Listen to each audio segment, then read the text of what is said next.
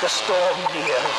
All that work, all these years, this is the night and we are ready. My creation nears its birth.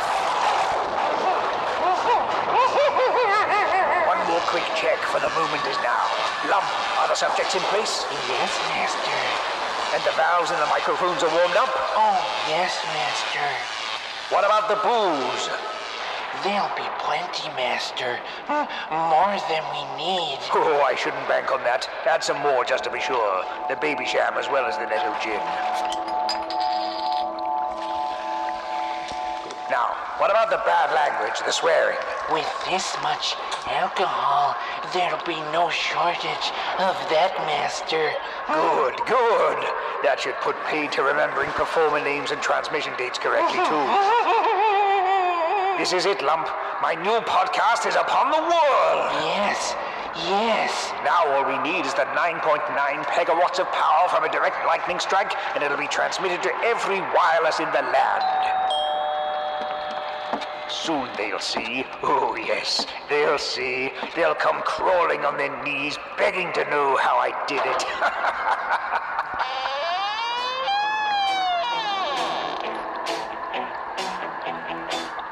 When the swearing, well, I know there's gonna be too much of that for some of you. When there's drinking, well, I know it's gonna be like too much going up on glue. What the bloody hell's that racket, Lump? It can't be carol singers, surely. No, Master. It's the disclaimers. Get out. Tonight on Peggy's Spooky Podcast. Stage school twats with sweatshirts tucked into their jeans doing a location shoot song and dance number outside British home stores where not even Rod Hull is present to give the public the first fucking clue about what's going on. Jesus wept. I get the feeling that PJ Hammond thinks that if something seems complicated, it'll seem clever. And that if something seems clever, it'll be clever. No. No, well, not when they've got people like us who are ready to sit and pick it apart. No. I am quite impressed with how much of an arsehole Steele is. Isn't he, though? Isn't he a dick? He's got a magnificent bounce to his hair when he's vexed. He has? What an arrogant bastard. He loves it, doesn't he?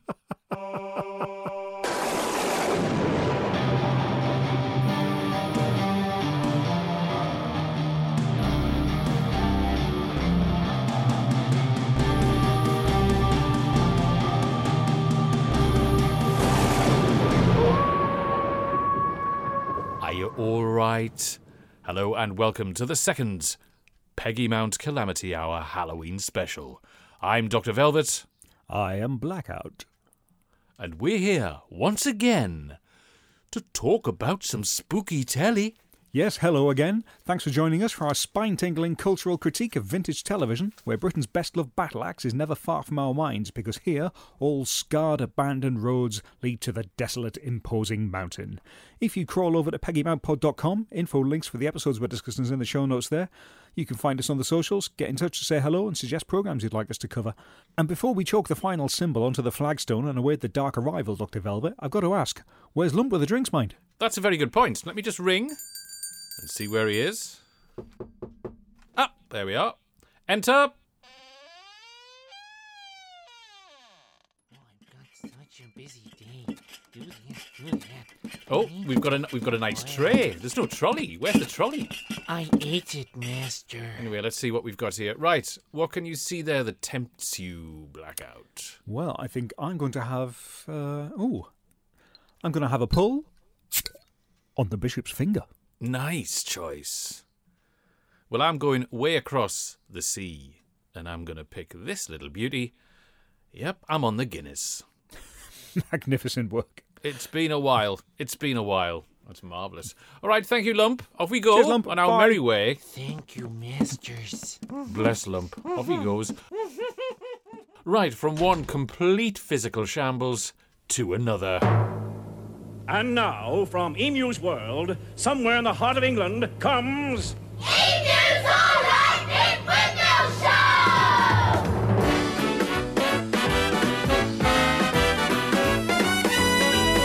Yes, Emu's all-life Pink Windmill show was a vehicle for Roderick Hulbert and his famous avian Antipodean sidekick, running on ITV from 1984 to 85. Set inside the titular windmill, our host presents the show as a mixture of sketches, activities and games, with members of the audience taking part in studio quizzes as well as phone-in features.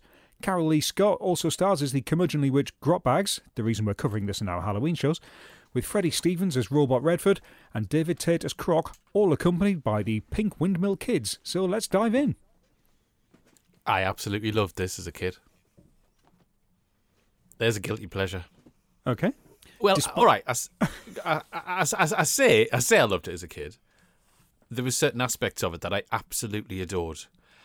And it was Marmite, this, because there were other parts of it that I absolutely loathed to the very depth of my soul. What, even at the time? Yeah. There were certain parts of it. Okay. And one major part of it was the Pink Windmill Kids. Oh, right, yeah, good. Because I've got 2 paragraphs on them here as well. A set of nauseating stage school... Are you reading my notes? Right?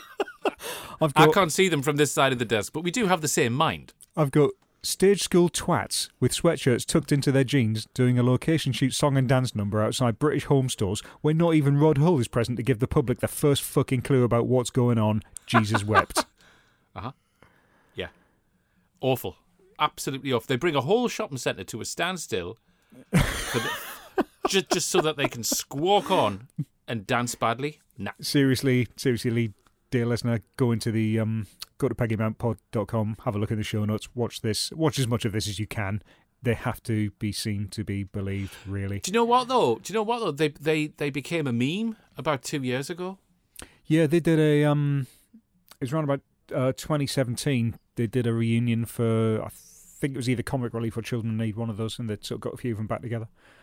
I should also point out, though, of all of the kids that you see on stage in this episode, of all of them put together, right? Debbie Harper went on to be in an episode of The Bill in 1989, and Joe Greco went on to feature in an episode of Poirot in 1992. No one else, listed on the IMDb at any rate, went on to do anything of any note, and I could not be more delighted about this, because it means they humiliated themselves for the money they got on the day and no other benefit at all. The shame for them of watching these recordings back over the years, knowing that this was the pinnacle of their showbiz careers, is precisely what the Pink Windmill Kids deserve. Yeah, well, yeah, can't argue. Joe, really, he stood out for whatever reason to me. I think he's one of the older of the kids. Right. The one who thinks he's better than them. Possibly. I was their age. We're going to get letters from Joe. I know that. I was their age when I was watching it, and I was like, oh my God. What are you doing? I mean, I know they were already doing what they were told to do, but oh no, it was awful. Who's directing them? Just horrific. It is shades of the Why Don't You presenting team, where you know that you are the same age as these kids, and you know deep in your soul that you're a completely different demographic, and you're wondering how this has happened, how these people are on the television, what's led them to this point. They've been put on there because someone thinks they're going to resonate with you, and that's not happening. Completely spot on. I mean, there's a lot about this show that is cringe, and I felt that cringe.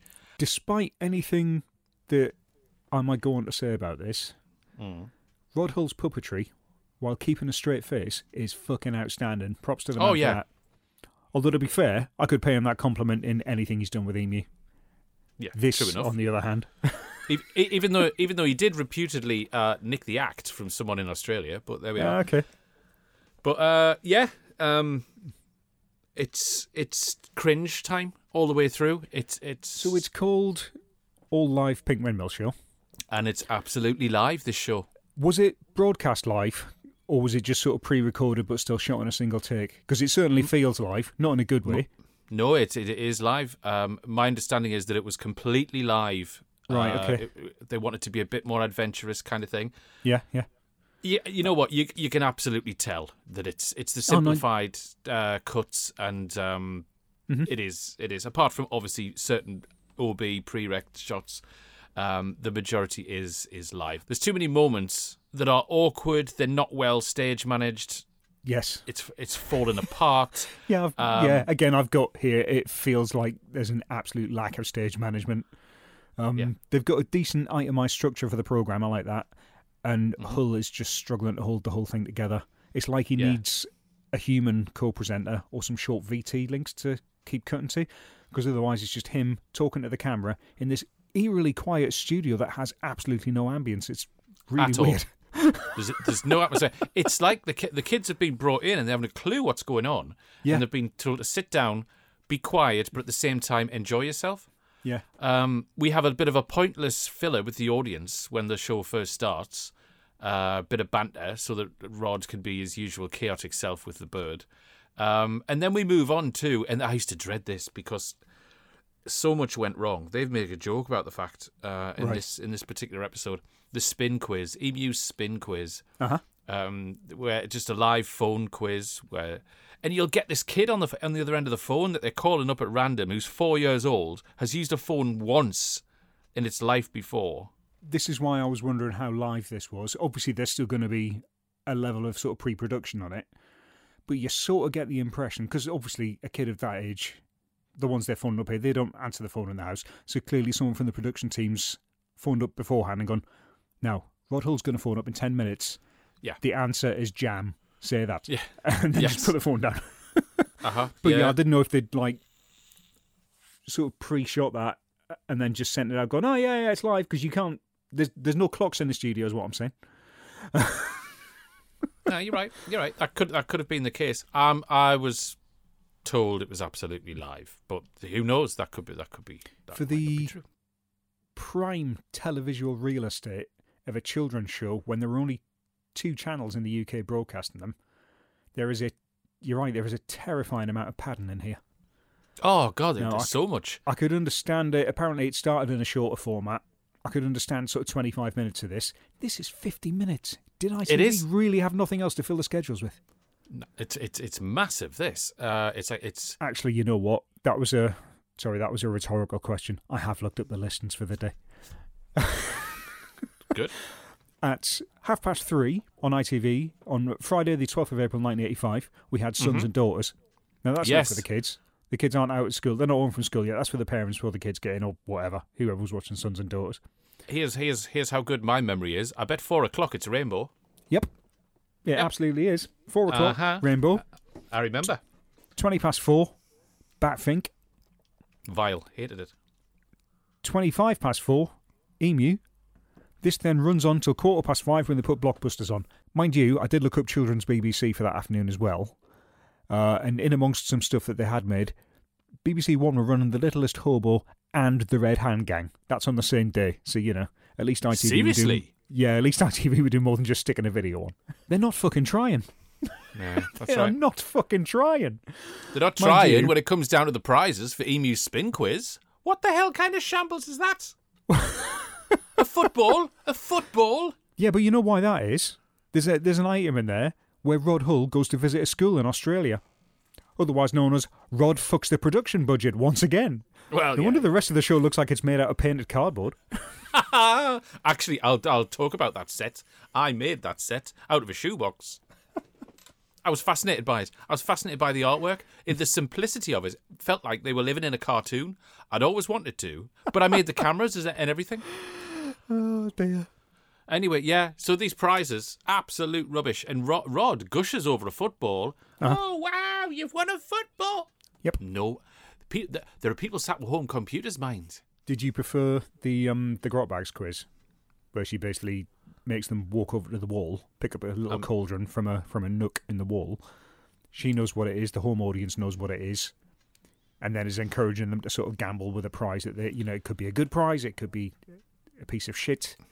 Well, it's Des O'Connor's Take Your Pick, isn't it? And it's absolutely superb. Is that? Yeah, it's superbly done, and I love. This is a bit that I absolutely love because Carol Lee Scott is just being as naughty as she possibly can be. Yeah, she's been brutal with these kids, or brats as she refers to them. I've forgotten how sort of cockney she is in her delivery. Yeah, she's sort of basically belting out every line like she's running the Queen Vic. That's right, she is. Yeah, and she's ad-libbing all the way. She's born to play the part. Yeah, no. By the time we get to that bit, her and the fella in the robot costume, they're just mumbling, ad-libbing, talking over each other. It's a fucking shambles. Tis. I'd love to know, I haven't looked this up, and I meant to, actually, but the guy who plays Robot Redford, initially when the show first started, because we're in Series 2 here, he actually played Croc in the first series. Okay. And I think halfway through the first series, we're introduced to Robot Redford. Right. And then Croc is recast, blah, blah, blah. So, yeah. And I haven't looked up as to why that happened. I don't know. That was Freddie Stevens, and I think that was just him wanting his face on telly. Possibly. Very possibly. The campus robot in the history of sci-fi. But, well, I think the joke is meant to be that he's like a shit version of C-3PO. Yeah. But it's not really a joke when you watch it and you think, I know that, but he's still a shit version of C-3PO. Yes, that's right. Actually, I did notice, now you mention that, there's a reference to Doctor Who in this. Well done, ITV. Product placement for a show that's on another channel. Champion. Mind you, they were giving away a bit of merchandise from something that was on their side of the fence, though. Were they? A fucking red Mr. T messenger bag. Oh, that's right. Fantastic. One of the highlights as well when we get to Grubbags' little quiz is her just taking the piss out of Rod Hull, calling him Streaky Bonehead, and then I'd forgotten about that. She does overuse that a bit. Why did she call him that? He's not bald. Streaky Bonehead. I don't know. Yeah. King Boggle, Boggle's Kingdom. Fuck me. We're talking about filler. This is. It was awful. I even at that age, I used to go off and do something else while that was on. I hated it. It was mind-numbingly boring. Now, is the idea with this that these characters are basically immortal, or what?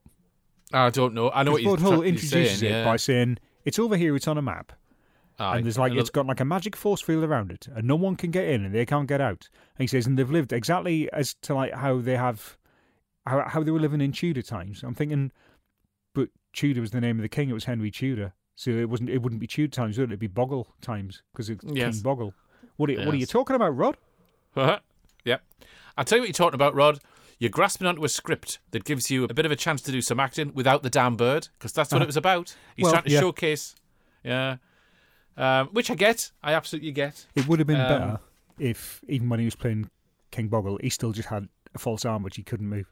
Or just like just constantly carrying around a bag of grain or something like that. Yeah.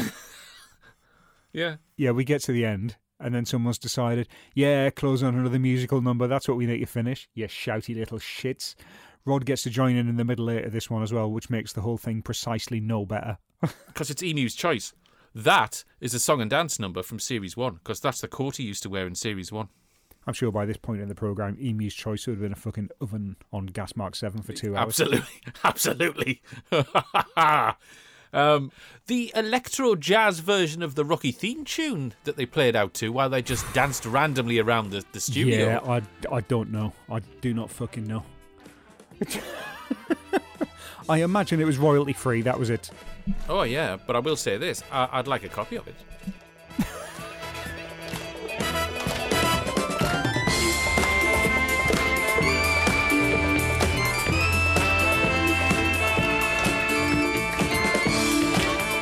So come on then. Peg's on the line. Where are we at? 2. 2? 2. Bloody hell, that is harsh. It's fucking awful. And the 2 is for grot bags, man. Okay. No, my childhood love for this, on looking back at it, I just think this is fair play to them for daring to go into the live. But, oh, wow. Bloody hell. Well, it's 3 out of 9 for me, which is clearly generous. This is Noel's house party for kids. Make of that what you will. Okay, so how many steps would it take to go up the mountain past Grotbag's castle for you, Blackout? I can do it in 3. The Big Windmill Show features Carol Lee Scott, who starred in 1971's Opportunity Knocks Variety Club presentation show, along with Roger Moore, who was in the 1990 film Bullseye with Michael Caine, who had previously rocked up in Sailor Beware with Peggy Mount. Well, I can't say I don't like that. I bought it myself. Very good indeed. And do you know what? I didn't even know they made a movie version of Bullseye. Well, yeah, you know. Anyway, all right, good. You did it in 3. I do it in 2. This show is presented by Rod Hull, who appeared in a 1990 episode of Motormouth, as did Lionel Blair, who was in the assembled throng for the Chili Bouchier episode of This Is Your Life, along with Peggy Mal. Very suitable. Good luck on your opening night. Excellent stuff. There we go. Right? Yes. Up the mountain already. Overlooking the pink windmill world. Marvellous. All manner of merchandise came from Emu. I remember that. But all kinds of merchandise can be bought elsewhere. Should we see what's out there so that we can buy the Halloween things? Let's have a look at some spooky things.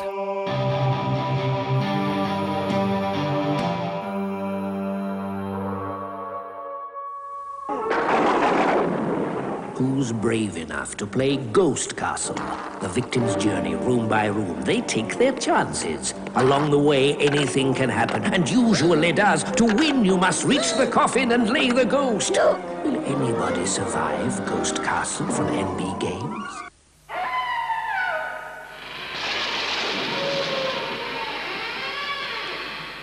Yeah, the trouble with these midnight snacks is you get crumbs all over the bed. Fresh cream cakes. Naughty. But ever so nice.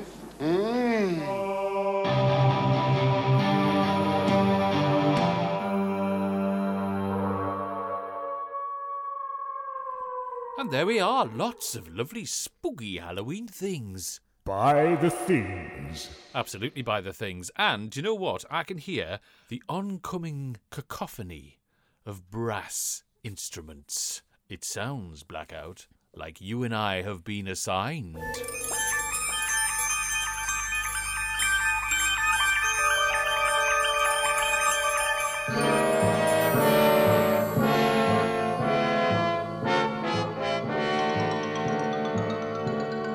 The Sapphire and the Steel was a half-hour sci-fi serial created in 1979 by ATV, broadcast in a 7 p.m. weekday slot. It stars Joanna Lumley and David McCallum as the eponymous heroes Barbara Sapphire and Bill Steele, supernatural agents assigned to investigate temporal disturbances across dimensions. Tonight we've begun the first arc, Assignment 1, written by P.J. Hammond, directed by Sean O'Riordan. When young Rob and Helen's parents suddenly disappear one evening in the middle of reading nursery rhymes, Rob's call for help results in the swift appearance of the most unlikely assistants. Sapphire and Steel have been assigned. Do you remember this from back in the day? I do. I remember this being on. I remember it freaking me out a little bit, this particular story arc. But it was clearly too old for 6-year-old me to understand enough to be properly scared of, if that makes sense. Yeah. I was more sort of curious as to why it was unsettling, but not experienced enough that I could be properly, yeah. So, yeah, I remember it, but yeah, 6-year-old me wasn't it? I was banging to Star Wars. 6-year-old me wasn't going to get this. No, that's right. There was a lot of fuss made about it. There was a little bit of merch, but the Look-In were forever banging on about it. Oh, yeah, okay. And Look-In they had their own, you know how some series would feature their own comic strip? So it was being very much not marketed towards kids. It was on at 7 o'clock, but they were aware that it was going to be there was going to be a young audience for it. Absolutely, and I think that was due to the sci-fi element of it. Yeah. I mean, in particular, the title sequence is split into sort of two halves. You get the one at the very top, then a longer one, the one with the graphics. But the one at the very start, where you just get the names whizzing by, it's very much just do a shit version of Star Wars. That's all that's left in the budget. So one thing, you know me, I like my theme tunes and all the rest of it. This is a very dramatic theme tune, and it makes you sit up and listen. It certainly does. The problem is, it's kind of, it does sound like a brass band sort of tuning up. But for years, I thought Dudley Simpson, erstwhile famous of Doctor Who and Blake Seven and composer extraordinaire, had done the theme tune to this, because it sounds so like a Dudley composition. But did it turn out to be Dudley Sampson, who got the job at the last minute, and ITV couldn't believe how cheap it was? Absolutely, that's exactly right. Yeah. Couldn't believe it at all. Yeah. Brilliant theme tune. So this business with the voiceover with it, okay, which sort of sets up I'm guessing the code names for the agents they sort of send out. Medium atomic weights are available. Gold, lead, copper, jet, diamond, radium, sapphire, silver, and steel.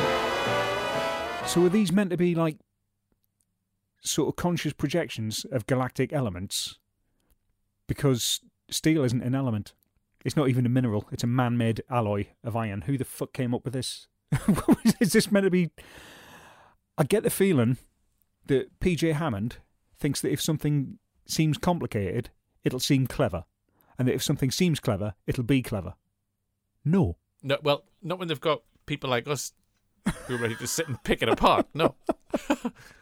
But he doesn't care, because it's 40 years on and he couldn't give a nick. In this first episode, 2 people disappear during a nursery rhyme. This takes 25 minutes to establish. Yes, it does. It really does. With some nice clocks. There are some nice clocks. Right. Am I meant to be getting this level of anxiety from all of those clocks ticking at different speeds, yeah? Well... I couldn't fucking breathe properly for the first 5 minutes of this episode. I know, right? Well, I'm afflicted with misophonia, and it was driving me up the wall. Up the wall, mind. It lends the correct sinister tone because you've got the silence. A lot of silence going on here. Yeah. Then the wind. Then clocks ticking. Then we get... Well, what we've got is essentially a big empty house. And then we hear Ring a Ring a Roses, creepily. Ring a Ring a Roses is fine, you know, if you're in a room with people and people are singing it. If you're in a big old creepy house and you hear it being sang from a room upstairs and you can't... But there are ways... There are ways of making it sound creepy when it's being heard from another room. Well, yeah. Because that's been done in approximately 1,000 horror films over the years. It has. It really has. I mean, they don't do it this way in this. This literally just sounds like someone hollering in another room, and you're like, yeah, it's that kid really getting ready to go to bed with you belting on at that volume. And the camera goes in there, and she's fucking... The kid's jumping up and down on the bed, getting excited, and it's like, calm the fucking kid down, man. That struck my mind, because I know for a fact that my parents would have been, you're getting excited. You'll not sleep. Yeah. Bad parenting right there. But there we are. Who are we to judge? The boy is incredibly calm throughout all of this. And that could possibly be because of his cardigan, because I had one of them with the rings in on the chest. Uh-huh. I had one of them back in... That's Stephen O'Shea, who plays young Rob. And he is calm, and I think that's because he's a child, and although he can read the words in the script, he can't understand a fuck that's going on. Well, yeah. Can't understand a thing. And the girl... She may as well not been there because I would have scratched her lines straight away. I couldn't hear a word she said. Not a word, the child. Yep, it's just mumbled dialogue, which makes less sense on set than it did on the page. Yep. Again, everything recorded in a single condenser mic. This is like The Prisoner in levels of self-indulgent what the fuckery, but with the production values of Crossroads. I imagine that Joanna Lumley's eyes going blue used up all of the money. Well, that and her costume changes. Yeah, for no reason. At all. Except, well, it's clearly there to show that they're not of this world and they can just do things. There's other ways to do that, though. She could have made an egg boil in the pan of its own accord. They could have made literally anything else happen other than, and now she's got a different dress and a wig.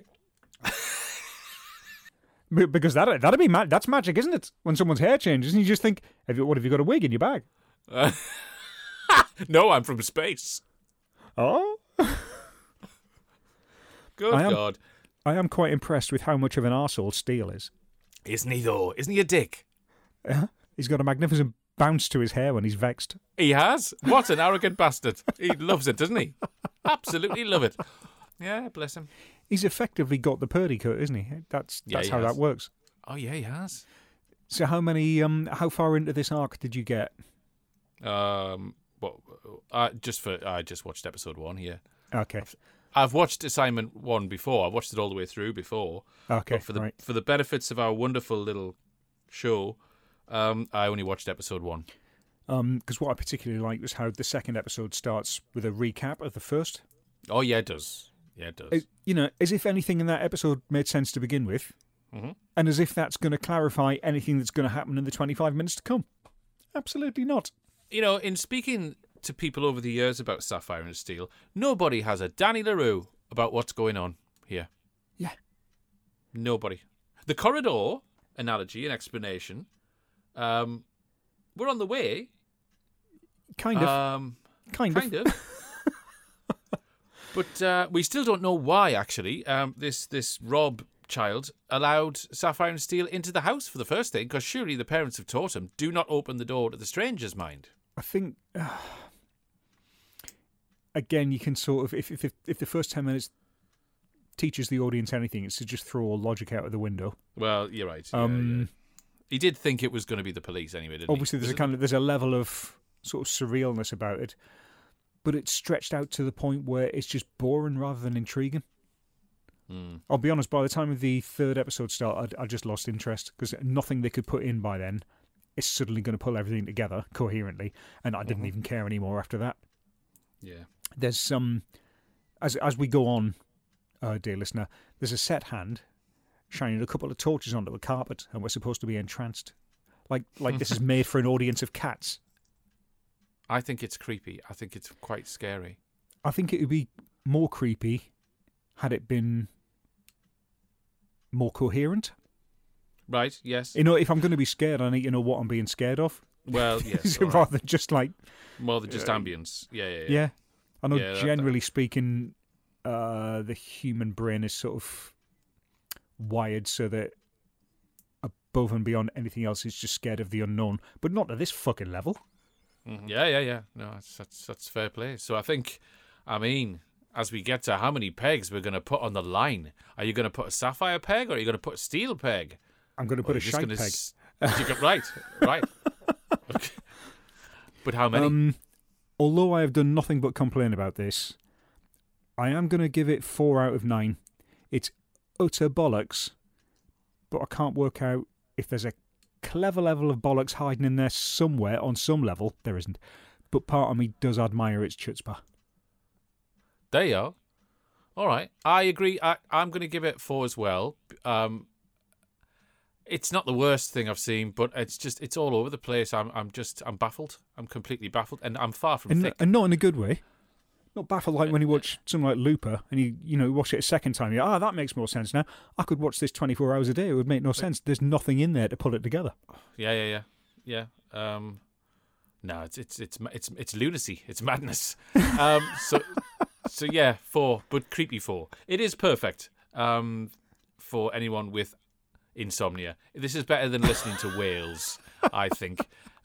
Ticking of clocks and things would send me to sleep. So there you go. How many steps would it take you to yodel up the mountain? Well, as it happens, I could do it in 2. All right, Sapphire and Steel stars David McCallum, of course, who was in The Great Escape, with Gordon Jackson, who was in the 1971 Dr. Fruitcake episode of Lollipop, with Peggy Mount. I don't like ships. Lovely stuff. Yes, indeed. What about your good self, sir? I also can do it in 2. Here we are. Sapphire and Steel stars Joanna Lumley, who cropped up in The House That Dripped Blood, with John Pertwee, who was in 1963's Ladies Who Do, alongside Peggy Mount. I don't know whether to put this lot on the mantelpiece or straight in the fire. Mint. 2's apiece. That's what we like to hear. And that brings us to the end of the second episode of the Peggy Mount Calamity Hour Halloween special. 2 scary little programs, which are scary for all the wrong reasons. Never mind. Yes, thanks once again for stopping by. If you'd like to get in touch, you can email peggymountpod@gmail.com, or we are at peggymountpod on Twitter. You can also find us by searching for the Peggy Mount Calamity Hour on Facebook. Don't forget to go over to peggymountpod.com to check out the links and show notes for this episode. It's as simple as that. It really is. Make sure you do check the socials, because, of course, once again, the next episode is just around the corner. Ooh. Nice. I like that.